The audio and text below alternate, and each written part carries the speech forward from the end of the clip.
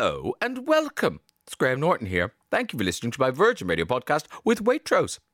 On the way, crime writing royalty Denise Mina chats to us about her brand new novel, The Less Dead. Russell Tovey joins us live in the studio to celebrate his new release of his book, Talk Art, everything you wanted to know about contemporary art but were afraid to ask. And Anthony Boyle talks to us about his appearance in the brand new BBC Two drama, Danny Boy. But first, here's Maria. How are you, my dear? Do you know, I'm all right, Graham Norton. Like everybody, it's like you look out the window, you think, it's the 8th of May, someone tell the weather. But I have decided today, Graham, that I'm going to do some deforestation of the body. Oh, wow. Apply some fake tan because, it'll be at a moment's notice. We'll wake up one morning and it'll be 75 degrees and, beach body ready. Yes, that reminds me. I saw King Kong versus Godzilla the other night. Well done to your little brain for plucking that out of the atmosphere. I did watch it, and I stayed awake. Isn't it weird? I stay awake for those films, but then when it's a really good film, oh, snooze.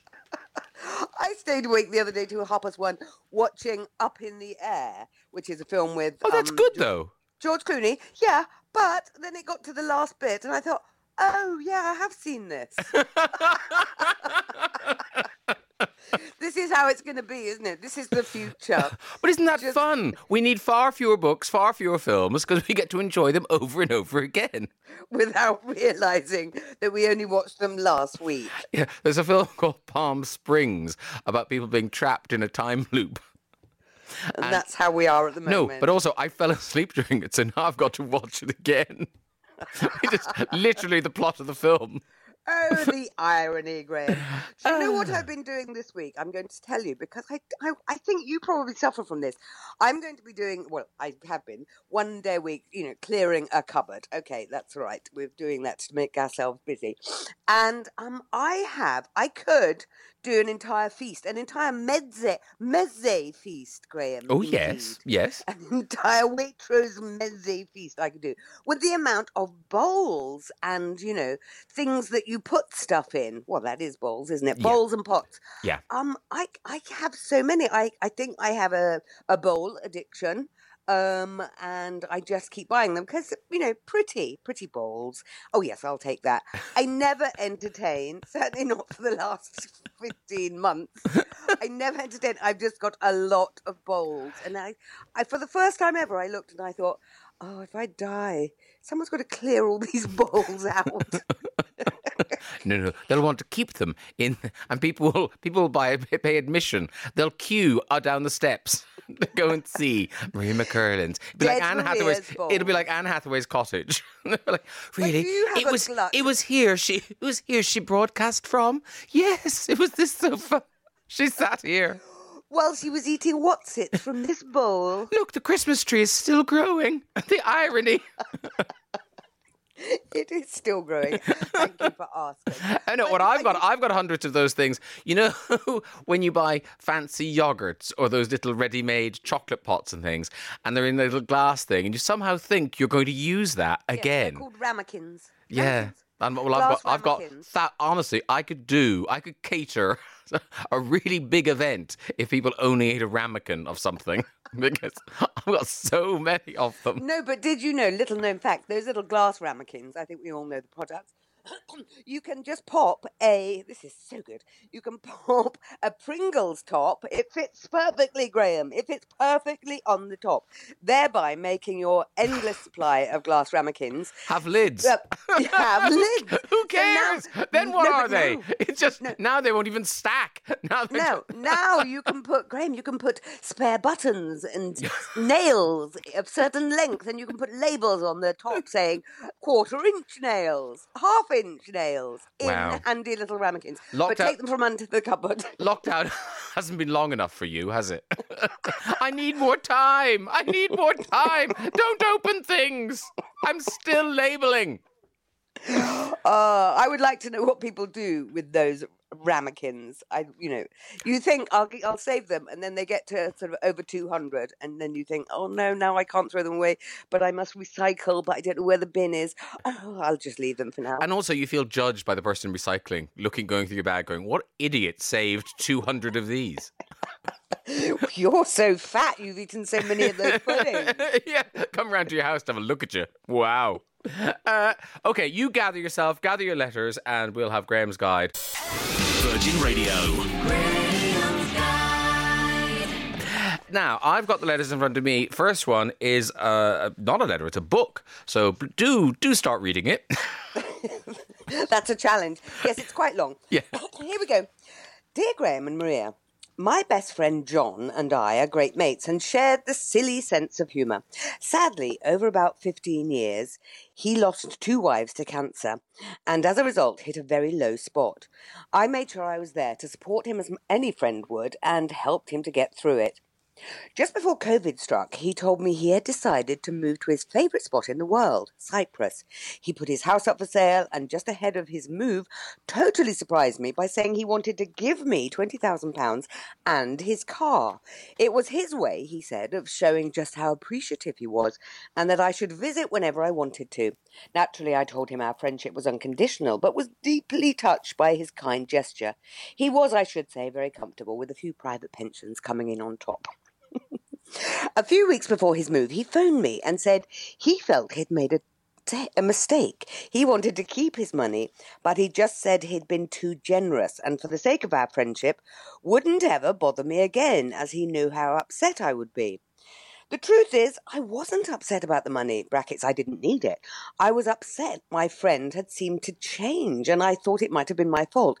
He confided to a mutual friend that it was purely selfish on his part, that I'd done nothing, and he knew I'd never want to speak to him again after him needing to make a clean break.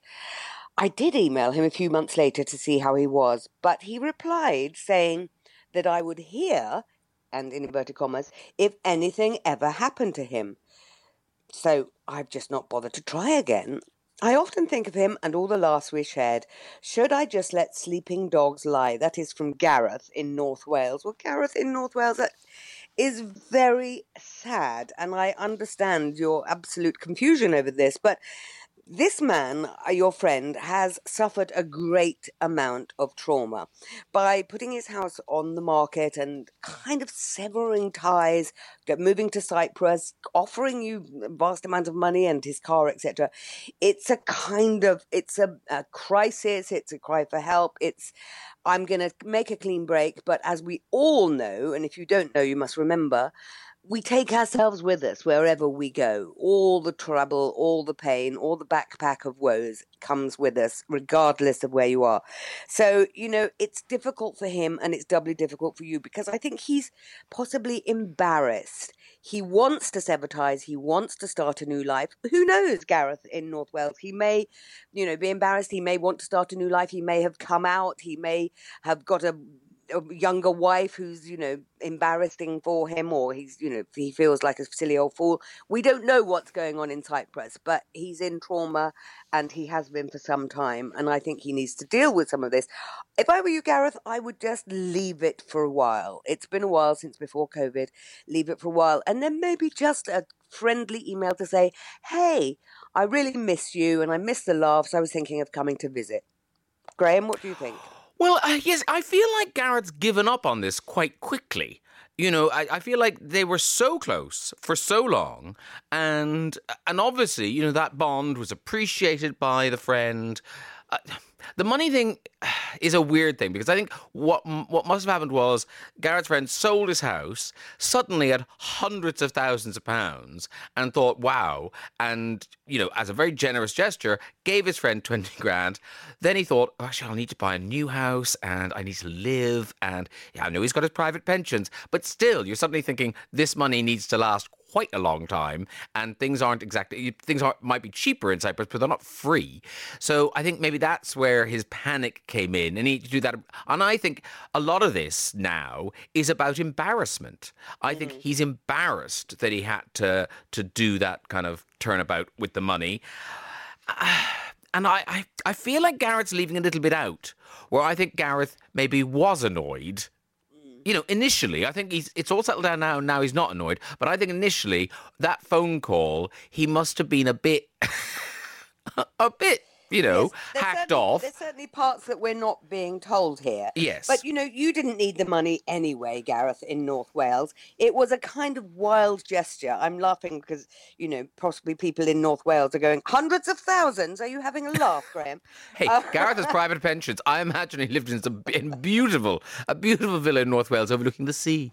But when you say he's given up, I mean, it was pre-COVID that his friend left for Cyprus. So it's been quite a long time.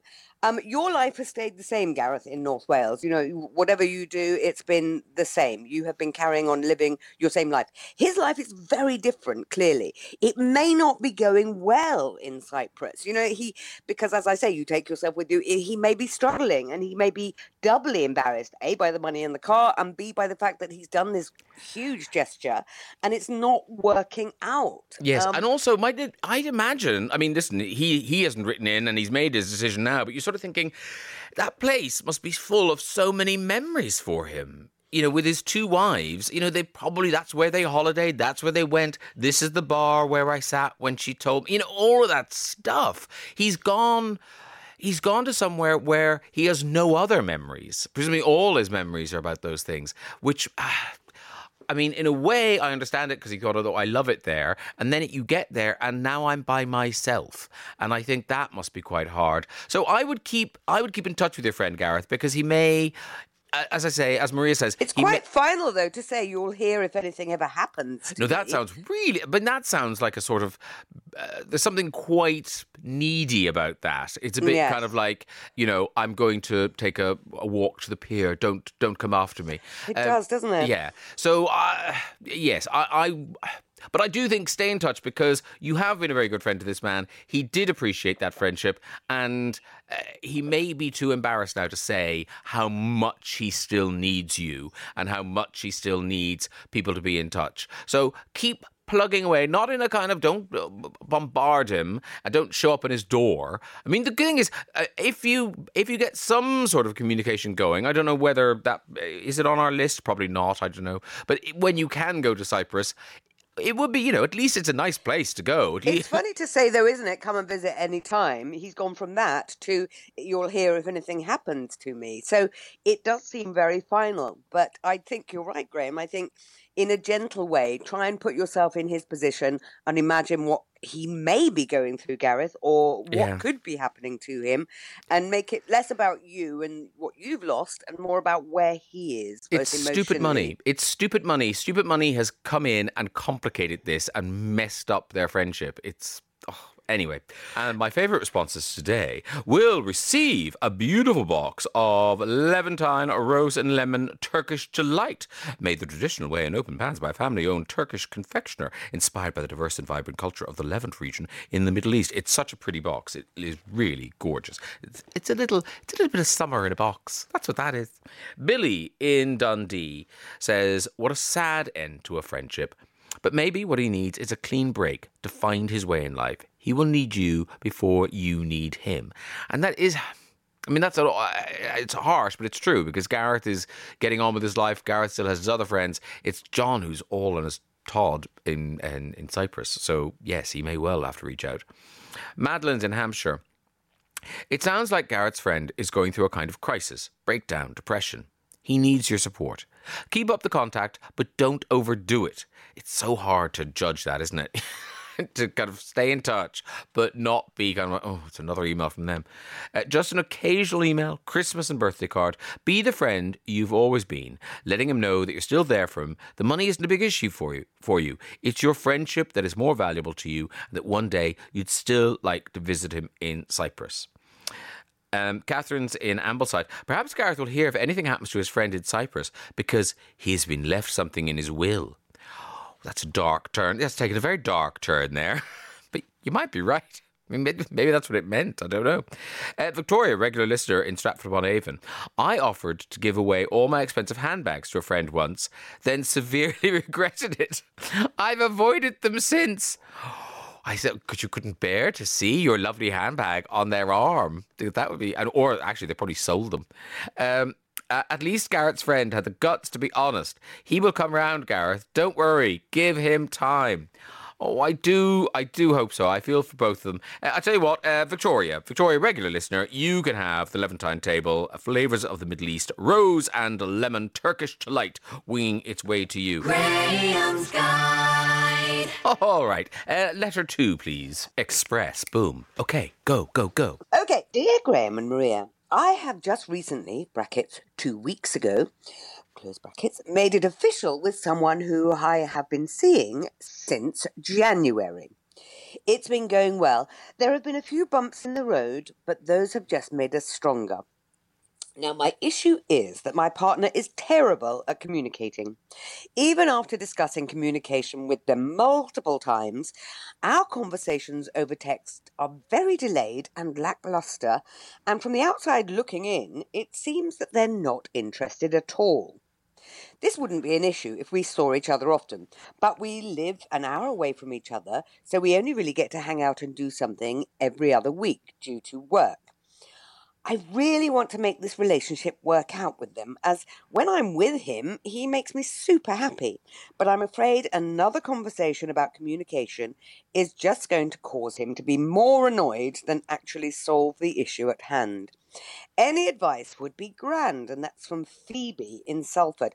Phoebe in Salford, can I just say to you, slow down, lady. You've been together since January. You've made it official. Well done. That's 4 months.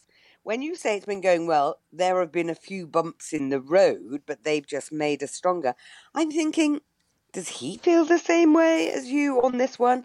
I get the feeling from your letter, Phoebe in Salford, sorry, that you are so desperate to make this relationship work for whatever reason. You know, there are plenty of folk out there, that you're doing a lot of the heavy lifting here.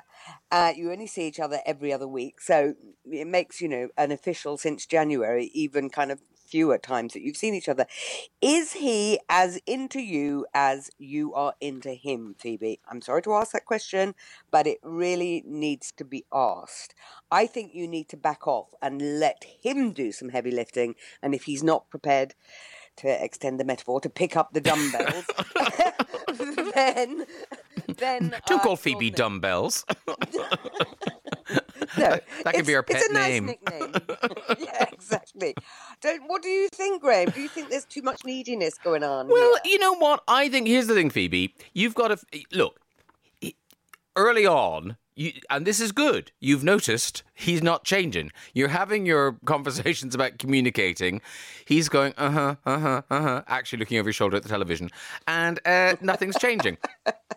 Because it's not going to change. So, Phoebe, if it all been great when you're with him, and it being a bit rubbish when you're not with him isn't good enough, then it's never going to be good enough. This isn't going to get better. What I would say to you, Phoebe, is that when you're in a relationship, not everything's about you. He may be busy. It's not that he's ignoring you. He's being distracted by something else, or he's focusing on something else, or he's worried about something, or whatever. I think that the temptation in a relationship is to think that everything the partner does is somehow connected to you. And it's not often. They're still particularly when they live so far away, they are having their own life. They are doing their own thing. And it's although you're very excited about this new relationship, we've made it official, he's still going on with his life. And to hear his phone pinging all the time, I imagine, gets a little bothersome. And also, when she writes in a letter, I have recently, 2 weeks ago, made it official. That's not a we. I think I can just feel desperation in this letter. And I feel for you, Phoebe, because, you think, yeah, when we're together, it's all great. But if you only see each other every other week, and it's been since January, that's 4 months. I'm doing the maths. It's about 2 months, basically, you've hung out. That's still not very long. And if already the communication is difficult, and you've talked about it and you can't bring it, you don't want to bring it up again because you don't want to make him annoyed. Guess what? You will make him annoyed. And if it's a big thing for you, this ain't going to happen. Yes. I mean, that's the thing. You've got to decide, Phoebe, what what's enough for you. I mean, I think the other thing is, I don't know what age he is, but some people prefer to talk on the phone. Maybe, you know, every couple of days, just have a conversation rather than kind of stupid, you know, texts about nothing. I mean, not that I'm judging you, Phoebe, but... Yes, how do you know? We've called her dumbbells and sent her texts about nothing. We're not very nice to our listeners. Well, here. I mean, I think, but Phoebe, what's Phoebe texting him about? I mean... Saying, love you, miss you, need you. I would hazard a guess at things like that. Yeah. Have you tried the Mexican-style rice? I just put it on Facebook that we're officially an item. All those things that are very, very irritating. But I do think, Phoebe, just back off a bit and let him, you know, be a little more kind of harder to get, shall we say, so that he does have to put a bit of effort in, because at the moment he's not trying. He's just annoyed at you constantly texting him and telling him he doesn't communicate. Yeah, I mean, I just think he's not avoiding you. He's not actively avoiding you. You do see each other, and it's great when you're together. So I think... If that's, yes, like I say, if that's not enough, or you can't see it going anywhere, or, you know, if you're always going to be an hour away from each other and your work is always going to be in the way, then this probably isn't enough of a relationship for you, Phoebe. I think you as a person require more from a relationship. And as much as you love this guy and as much as you'd like to make it work, it's not, sometimes... You know, it's not, there's other things at play rather than just two people. There's circumstances, there's life around it. And you just have to accept that maybe either it'll never be exactly what you want or it's just not going to work. Is that harsh? Well, it is a bit harsh, and I have invested in this, Graham. I would like to know from Phoebe in Salford how many more every other weeks they get to see each other before it dissolves. Because in the first flush of a relationship, you're really, you know, everything about that person is adorable and you can't wait to see them. And I understand from Phoebe it's all you think about, but... You're not getting it back. You're not getting the same amount of excitement and enthusiasm back. That is clear to me, and that does not bode well. What do you think? Neve in Derry. Some lads just don't see the need. Some lads just don't see the need for over-communication when you are apart. But brilliant company went together in person. Chill for a while, enjoy the times you're together, and see if it annoys you less over time. I mean, that is good practical advice because, as we were saying, he's not going to change. He's not going to suddenly turn into kind of the Oscar Wilde of text. That's not going to happen. Sharon in Swansea. I've been in relationships where it's great when we're not together, text, etc., and a nightmare when we actually meet. Now, that is worse. I would say if you had to choose, oh, that's worse. Relax. Enjoy the time you do spend together and create a good life for yourself when you're not. If that's not for you, then end it. You can't make the relationship into something it's not. Well put, Sharon in Swansea. Oh, now, 4 people in Corsham were listening and they cobbled together this advice. So Victoria, Julie, Martin and Richard listened, and this is what they say. Our worry, see, it's their worry. It's a collective thing. Our worry for Phoebe is that he's not fully committed. Long-distance relationships, he lives an hour away. Long-distance relationships, that's from here to Wimbledon. Take a lot of commitment from both sides. In this case, is he seeing someone else? Oh, no, I think 4 people have overthought this. 4 brains have come together and made it much worse for Phoebe. I just think he's not a big texter. We're not saying he's cheating. Well, they are. We think she should question him and if in doubt, move on. Good luck, Phoebe, they cried. Thank you very much. Ethel's from Cheltenham. I love that someone's called Ethel. And listens to Virgin Radio. That's great. Sounds like Phoebe's boyfriend has a wife and kids. That's what Ethel, are we getting a window into your world? Did something happen to you? Were you on an episode of Long Lost Family? It sounds like Phoebe's boyfriend has a wife and kids, and that's why he's busy every other week. Betty tells them he's working away when he's with Phoebe. Dump him. Got trouble written all over it. Steve says, morning guys. Basically, Phoebe is breaking the massive rule of wanting to tell her boyfriend to change. Total non-starter. That is that is probably true. Ethel, you're getting the rose and lemon Turkish delight part of the Levantine table range, flavours of the Middle East from Waitrose and Partners. That is going to you. The Graham Norton Radio Show with Waitrose. You can taste when it's Waitrose. Virgin Radio. Right, it is time for my first guest of the day. This writer has won the UK's biggest crime fiction prize, Theakston's Old Peculiar Crime Novel of the Year, not once but twice. She's in the Crime Writing Hall of Fame. The Telegraph have hailed her Britain's finest living crime writer. Her latest, The Less Dead, is out in paperback on the 13th of May. Denise Mina should be on the line now. Hello, Denise Mina. Hello, Graham Norton. How are you? I'm very well. How are you? I'm very well also. Last time we spoke was on a podcast, and you could... I didn't encourage you to swear, but you could swear. But now we're on the radio and, you know, we're playing by full broadcast rules. I'm not going to, Graham.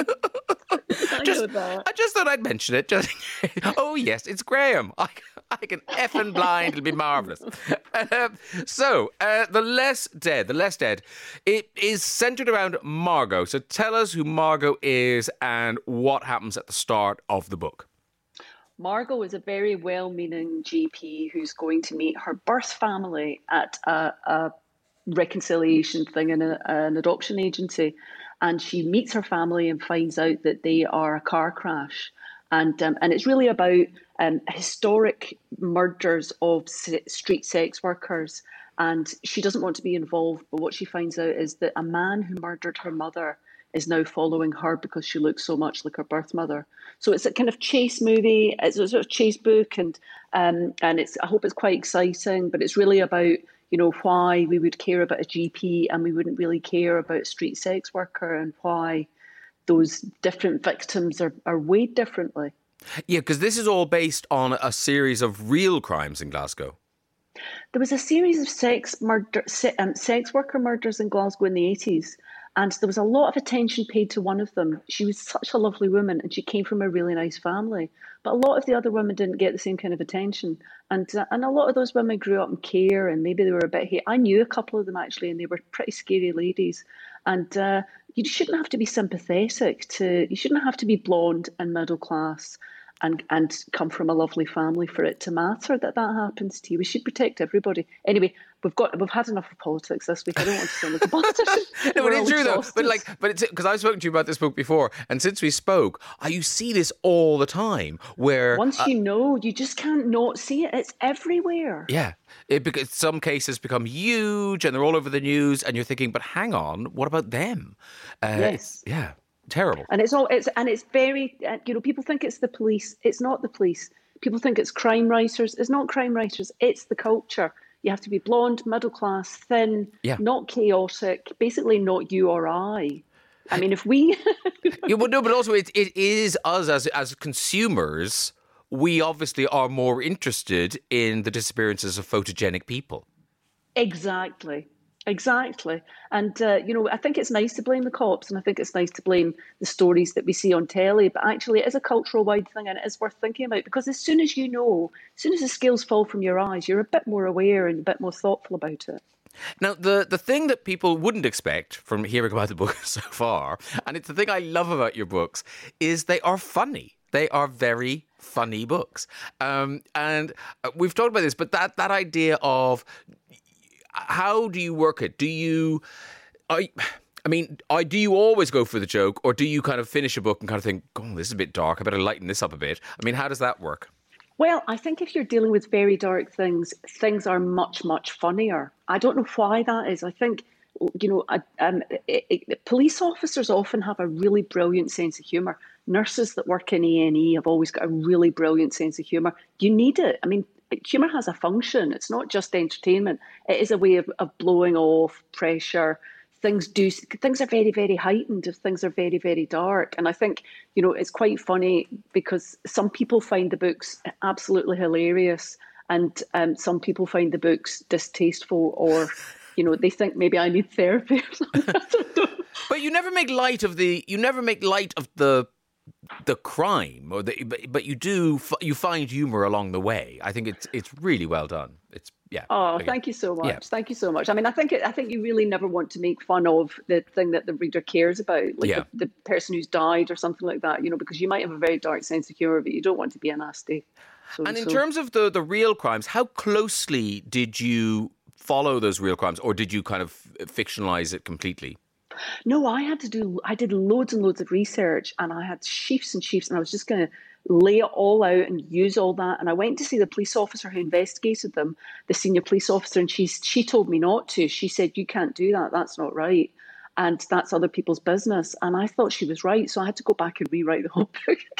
And she was Wow. well, the ethics of that are really Yeah. difficult. They're really complex. And she was spot on. And that is the worst thing that happened to any one of those families. And I was using it for a story. So I had to go back and change it all. It's difficult, isn't it?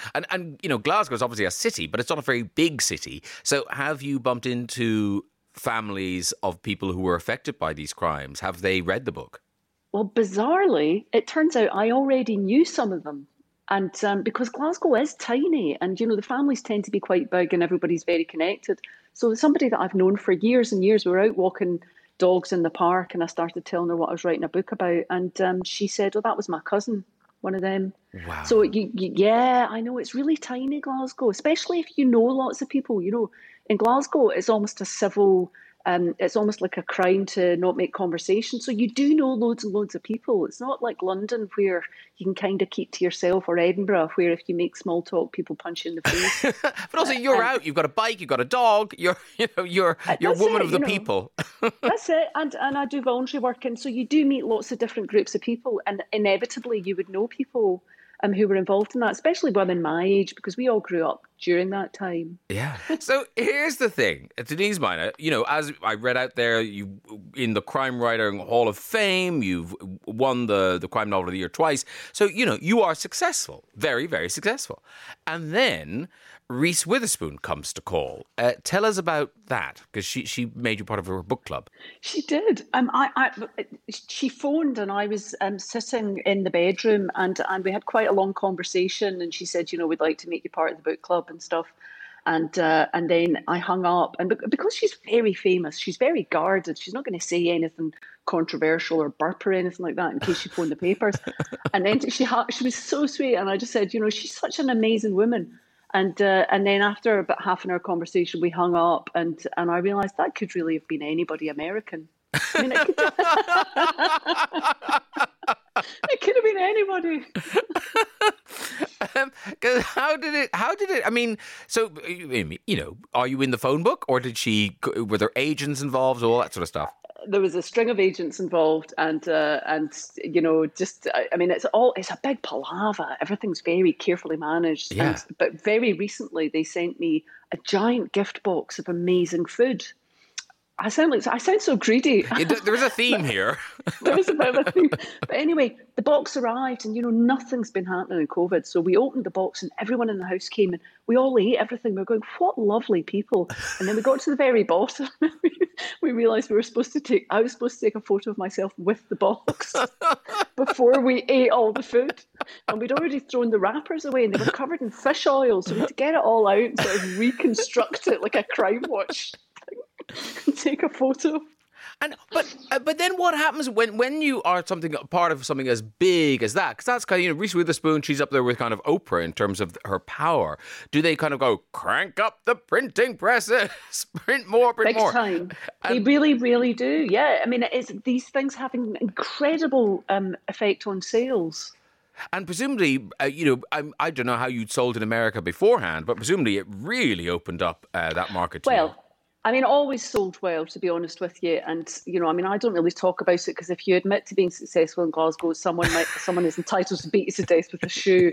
So I've always sort of hidden the fact that I was, I've been shortlisted for the LA Times Book of the Year and stuff like that. And I was, lots of things I could bum about. But the book was on the New York Times bestseller list. And that's the first time that's happened.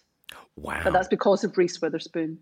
And you being very good, I think Reese Witherspoon could pick a rubbish book, and I don't think people would be fooled. I think they. But I think there's so many books out there. It's not just about being good; it's also about being promoted. And she does that for people, and she does it for quite obscure books that she really loves. And she reads them all because she was talking to me about the content of the book. So she's not just a corporate entity; she's a real reader, like you. Actually, you're a real reader. I do read. She's a proper reader. Yeah.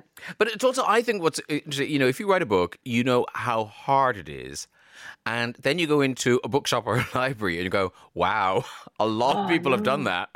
I know. And so many good books that just fall through the cracks. You know? So you really have to, if you are a real reader, hand sell the books you love, because, it makes such a difference. And there are very few, I mean, it's hard to find the books that you're really going to love. How many books have you read that really blew you away? They're out there, but there's so many being published, it's quite hard to find them. It is, and also that's a personal thing. When somebody recommends a book, there's nothing better than someone telling you, "Oh, you'd like to read this book," Unless you don't like them, because I remember someone strongly promoting the book Perfume to me, and it was a guy on a date, and I thought, I'm never going to read that book, and I read it years later, and it was brilliant. So see, that can backfire. Yeah, and also because if you had read that book, you might have liked him more because you kind of think, "Oh, okay, he likes this book. Yeah, he can't be that bad." Not in that jersey, no. And listen, very quickly, we saw you. Was that last year? You did the Frank Skinner, Boswell, and Johnson's tour of the Highlands on Sky Arts. Was that last year? Yes, that was last year. Yeah, well, it was broadcast last year, but we'd filmed it like 3 years before. And how did it happen? I mean, who was it? Like a blind date? Who put you together? It was a blind date, and we were actually together with the producer. We met in Johnson's house, and within about 2 minutes, we just knew, oh, this is brilliant. I just really get you. Do you know what I mean? I mean, I know him, but he doesn't know me from Adam. And within about 2 minutes, he said to the producer, I think you can leave us alone. We're not going to attack each other. We had a hoot doing that. He's such a good guy. No, like you are both great company. So watching the two of you together was fantastic. Fantastic. Let's remind everybody, The Less Dead by Denise Mina is out on the 13th of May in paperback. When is the 13th of May? Is that Tuesday? Next week? Yep. Tuesday. Are you planning? I don't know if that's true. I'm just agreeing. Are you planning anything for the day? Have you saved any of Reese's biscuits? Well, I may give the air a mild, weak-wristed fist pump and maybe a pack of Oreos. I'm not sure, but these things tend to leak out, don't they? So the day is sort of slightly random. Yeah, exactly. It is odd, but in your head, it's the day. It's your day, your special day. Listen, it's been lovely to talk to you, Denise Mina. Take care of yourself, and good luck with The Less Dead when it's out on the 13th of May. Thanks so much, Graham. Bye-bye. All right, cheers. Bye. Still to come, Anthony Boyle takes us behind the scenes in his appearance on the brand new BBC Two drama, Danny Boy. But first, Russell Tovey joins us live in the studio to celebrate his new release, Talk Art. Everything you wanted to know about contemporary art, but we're afraid to ask. We're on the radio, Russell. Hello. Yeah, the song stopped and we're on the radio. Still chit-chatting? Yeah, we weren't really listening. We're on the radio. Russell Tovey joins me. You know Russell Tovey from so many TV shows, but we're here today because he's got a podcast called Talk Art. And that podcast has now spawned a beautiful book. Oh, you've got it here. I do. Nobody can see that. I can see that. It's a beautiful pink square book that Graham's holding up. Yeah, it is gorgeous. Now, and you do this, I meant to check with you off air because I never say Robert's surname because I don't know how. Well, how do you want to say it? I don't want to say it. Just try it. Diamant? That's cute. It's Diamond. Diamante. Yes, Diamond. Yes, Diamond. Robert Diamond. So, Diamond. Yes. No, because I've heard him say it and then I can never remember. Right. When he says it, I think, I must remember that. And then... Never do. I never do. Yeah. So it's Russell Tovey and Robert.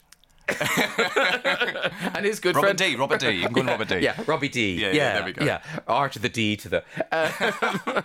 So you guys, you've been friends like before 12 years. Oh wow, okay. Yeah, and we met at a Tracy Emin retrospective in Edinburgh, and we quickly developed this shorthand for art, and realised we're both kindred spirits when it comes to being a geek for art.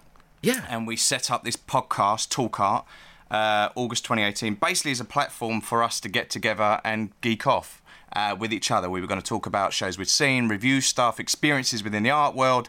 Then we started interviewing people, and more people came on and got interviewed. Then it got more of a traction, and now suddenly it's snowballed. We've had nearly 3 million downloads, and now we've got this book, and it's become a thing.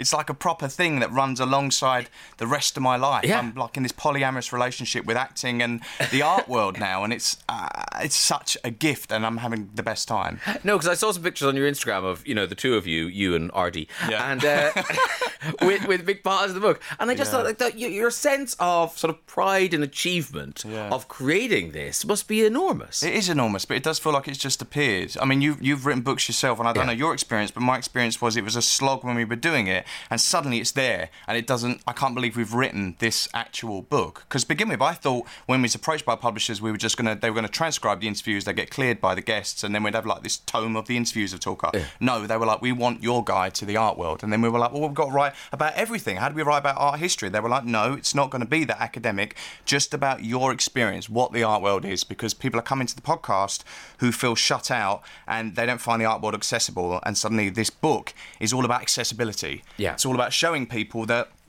you can get involved in the art world. You can get in there. And it's obviously, because it's a book, it's beautiful and visual. You've got gorgeous reproductions. We've been so lucky with the artists giving us, like, allowing us to use their images. And lots of images in there are by artists that have never had their work printed in any publications. So we're really kind of introducing a lot of artists to like a contemporary audience.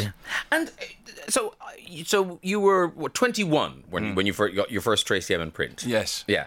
So from that moment to now, I mean, how did you? And because I interviewed you about this book on your podcast. Yes. So how did you learn kind of? Sort of how to have the confidence to talk about art, because I like art, but if anybody asks me a question, you just go, "It's nice. I like the colours." How did you learn to talk? Well, I mean, it is a whole language, but how did I learn to talk about art? I think being around it all the time and experiencing it, and talking to artists, talking to curators, collectors, that there is kind of a shorthand. But what the thing about Talk Art is why we set it up is because we're so used to hearing these interviews where you hear people collectively talk about art in such a reverential way, and they're referencing all these things that you have no concept of what they are, but nobody explains it. Nobody stops to hold your hand and help you along, and people need their hand held when it comes to art because it's confusing. So we had this podcast, and I'm very open, going, hold up, what does that mean? Can you just explain that? Because if I don't know what it is, and I'm a geek for this stuff, if I don't know what this is, our listeners aren't going to know what it is. And I think that refreshing kind of approach to art, which brings it down from being academic, just makes it accessible, because it is for everyone. Because all art is basically storytelling. We're used to watching a movie, we get that. Listening to a song, reading a book, we get that. But with the arts, you've got to work a bit harder. But all it is someone telling you a story, and you can't expect it to be expected to go into a library, pick up every book and want to read everything. You're drawn to a voice. You're drawn to a writer. And you go, oh, okay, I like this, but what are they inspired by? Let me see what else they're listening to or looking at.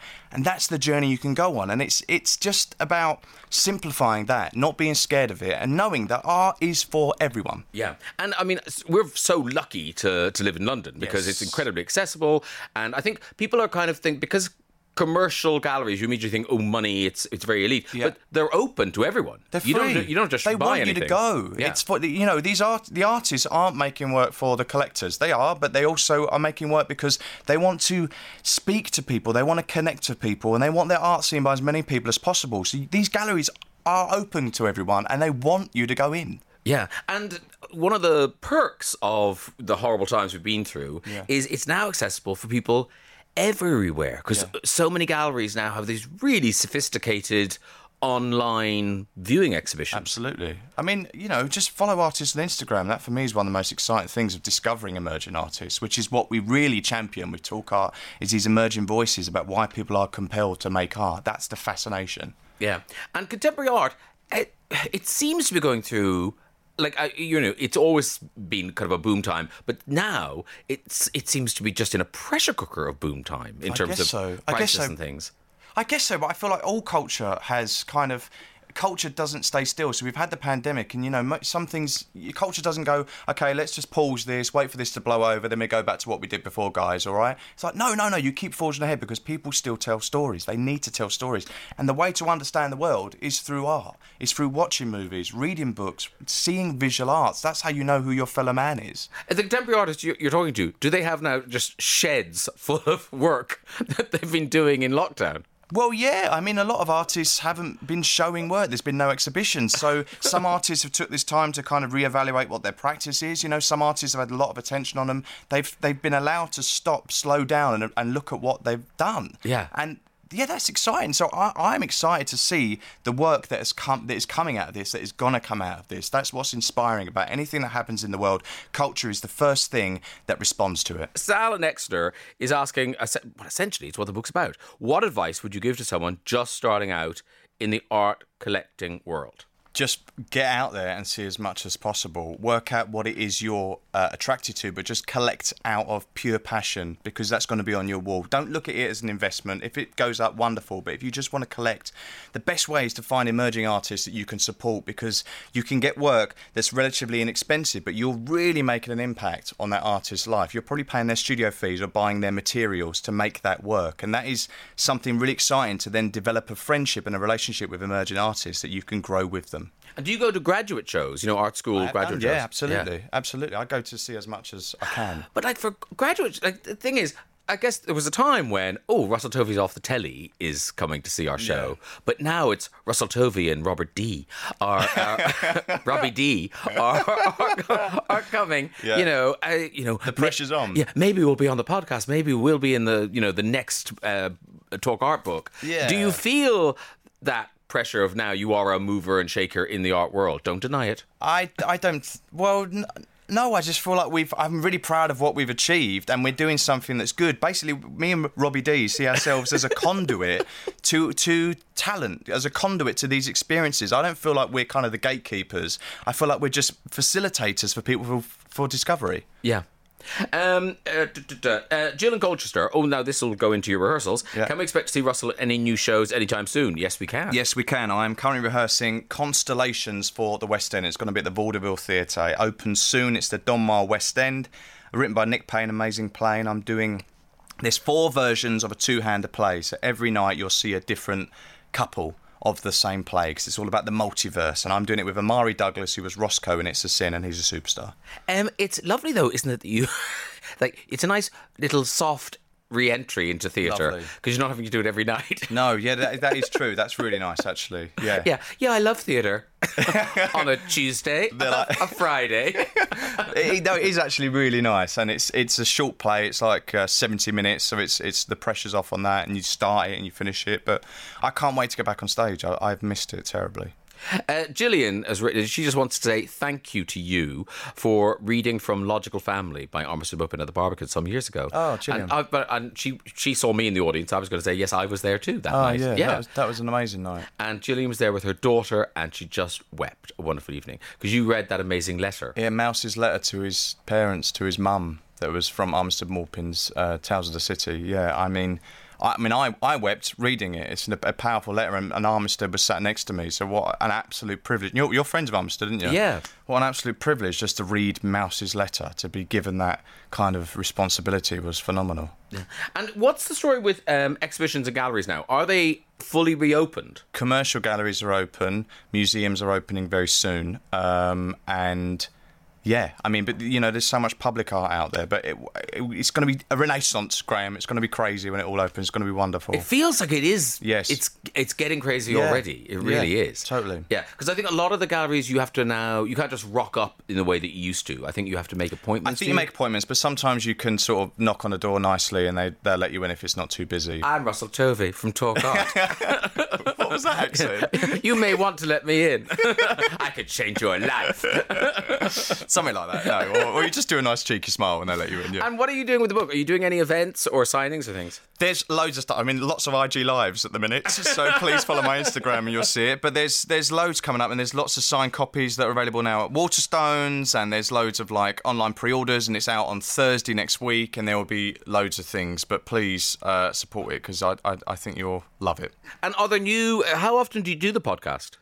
how often do we record? Well, we drop one every week. We're kind of obsessed, but we're recording all the time, constantly. It's a constant thing, but we're kind of, work is more fun than fun, and we're obsessed with it. Oh, fantastic. Well, you can get that podcast wherever you get your podcasts, and Talk Art Book is out on May 13th. Russell Tovey, thank you so much for coming in to see us. Thank you so much. What a pleasure. Thanks for schlepping in. No, I loved it. Have you tied Rocky up outside? Yeah, he's just on a lamppost down the road somewhere.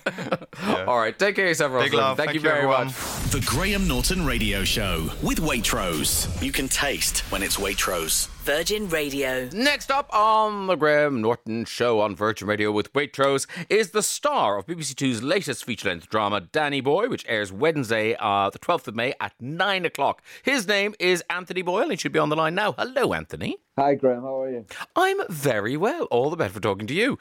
So congratulations on this. I watched it yesterday afternoon. It really is an exceptional film. It's a beautiful story. Well, it's beautifully told. It's a true story. Tell us who you play and kind of the genesis of the idea. I played Brian Wood, who was a soldier who served in Iraq, and he was involved in the Battle of Danny Boy.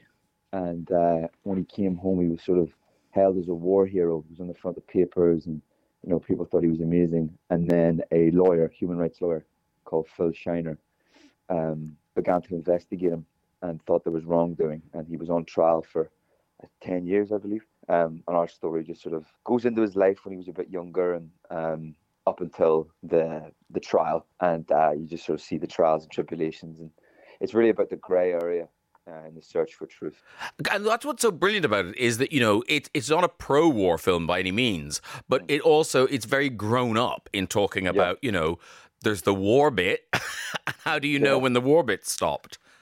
Yeah, it's that thing that's split the second decision making when you're in the fog of war. It's kind of incredible. But that was the thing that drew me to the script the most, is how grey it was. It wasn't. I didn't think it wasn't judging the characters in it. It wasn't saying here's black, here's white, here's a hero, here's a villain. I just felt it was, here are people, and some of them are making mistakes and some of them are getting it right. And I thought it was an incredible script. And these people, because I was watching and thinking, I wonder if is it? I think it's Robert Jones wrote it, right? Yes, he did. Yeah. So I was wondering, I wonder if he's kind of amalgamated different real people to create these characters. But your Brian Wood is real. He's a real guy. I mean, he's probably listening now. Hello, Brian. Hello, Brian, mate. How are you getting on, Woody? He's got the best hair in showbiz as well. So he'll enjoy that wee comment. But no, he's very real. Yeah, I actually wanted not to meet him. I wanted to stay away from him because I didn't want to meet him, fall in love with him, and be too sympathetic, or meet him, hate him, and portray him a bad person kind of thing. But I'll get you.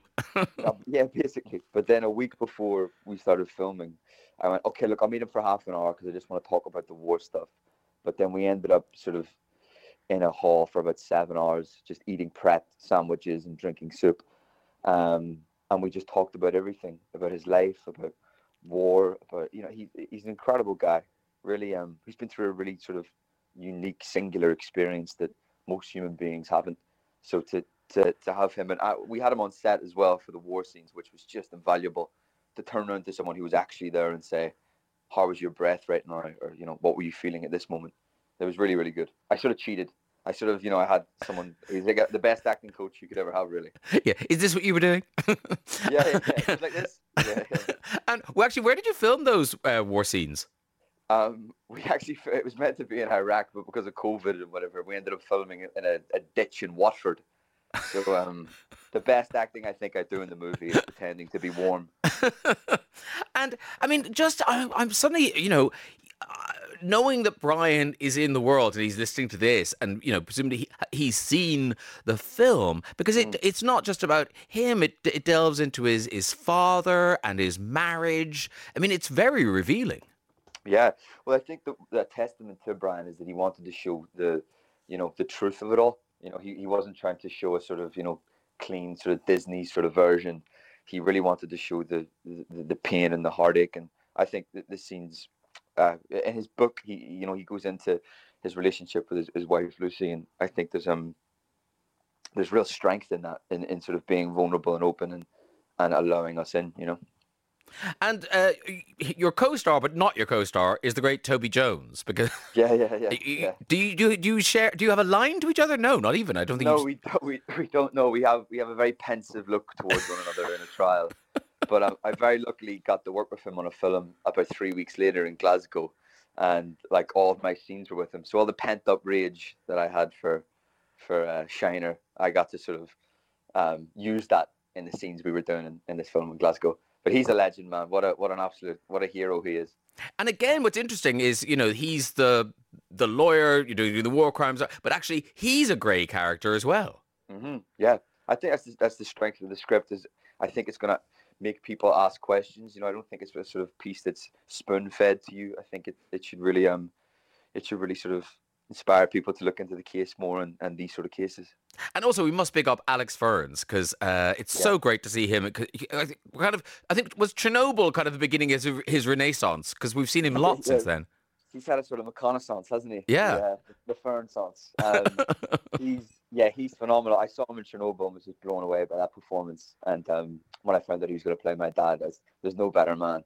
He's a real great guy, real amazing presence, amazing character. Wow. And listen, well done for hiding your accent, because I didn't realise you sounded this Northern Irish. Yeah. I'm just a smick from Belfast, to be honest. But I just would listen to interviews of Brian every day, and just have him in my headphones when I was going to set. And not many roads are written for people from Belfast, so I have to sort of cultivate a good American and a good English.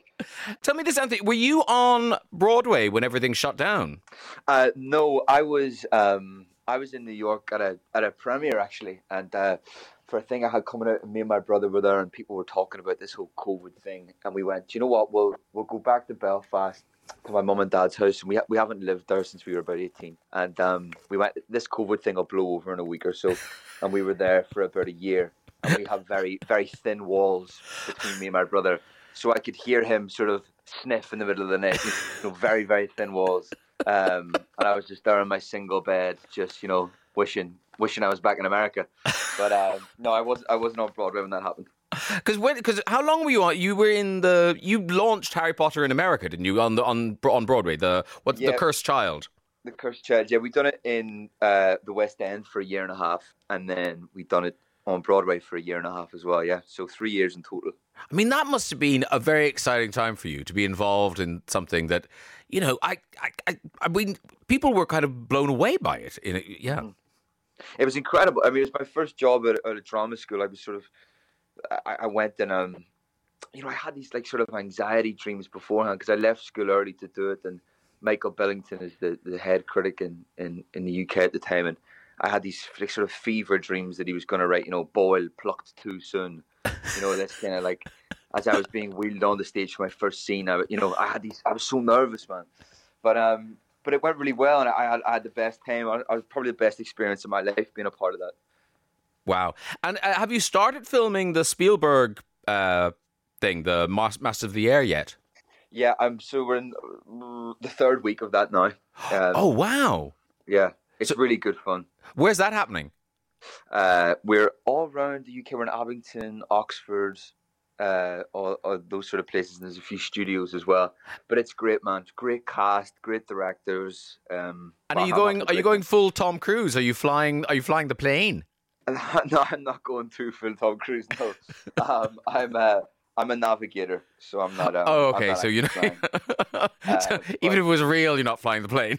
No, I'm not actually flying. No, we haven't been up in the air yet. Are you the guy at the back of the plane? Is that where the navigator sits?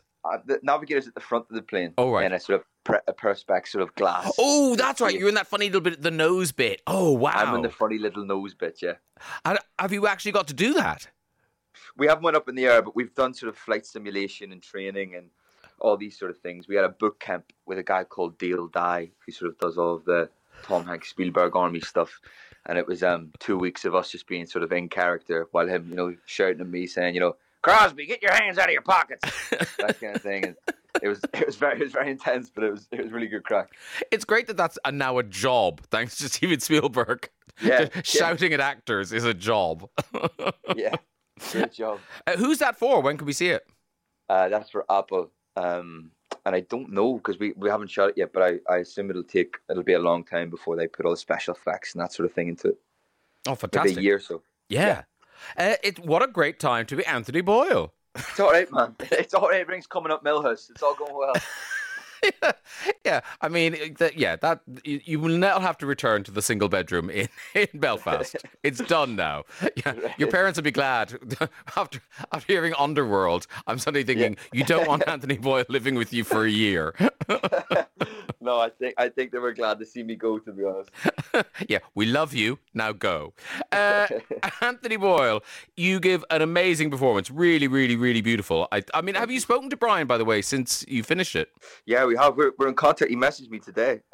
He's great. He's been nothing but supportive. You know, I thought it must be such an exposing thing, you know, to share your life and to share the innermost details of it, especially sort of the domesticity and whatever. But he seems just to be so overjoyed by it, and he's really buzzing about it. And he's got his book that he's written and called Double Crossed, which is a great read if anyone wants to buy that if they enjoy the show. He's an incredible guy. Yeah, I mean that line you have about I've done nothing to be ashamed of, but that doesn't stop me feeling ashamed is just that's kind of the key. It's just gorgeous. Danny Boy, it's on Wednesday at 9:00 on BBC Two. Anthony Boyle, congratulations, and I'll talk to you on the next job. Amazing. See you soon, mate. All right, take care of yourself. Bye. Bye. Thank you so much for joining me for the Graham Norton Radio Show podcast with Waitrose. I'm back on Virgin Radio from 9:30 on Saturday morning, and don't forget, the next episode of the podcast will be out first thing the following Monday. Speak soon. The Graham Norton Radio Show with Waitrose. You can taste when it's Waitrose. Virgin Radio.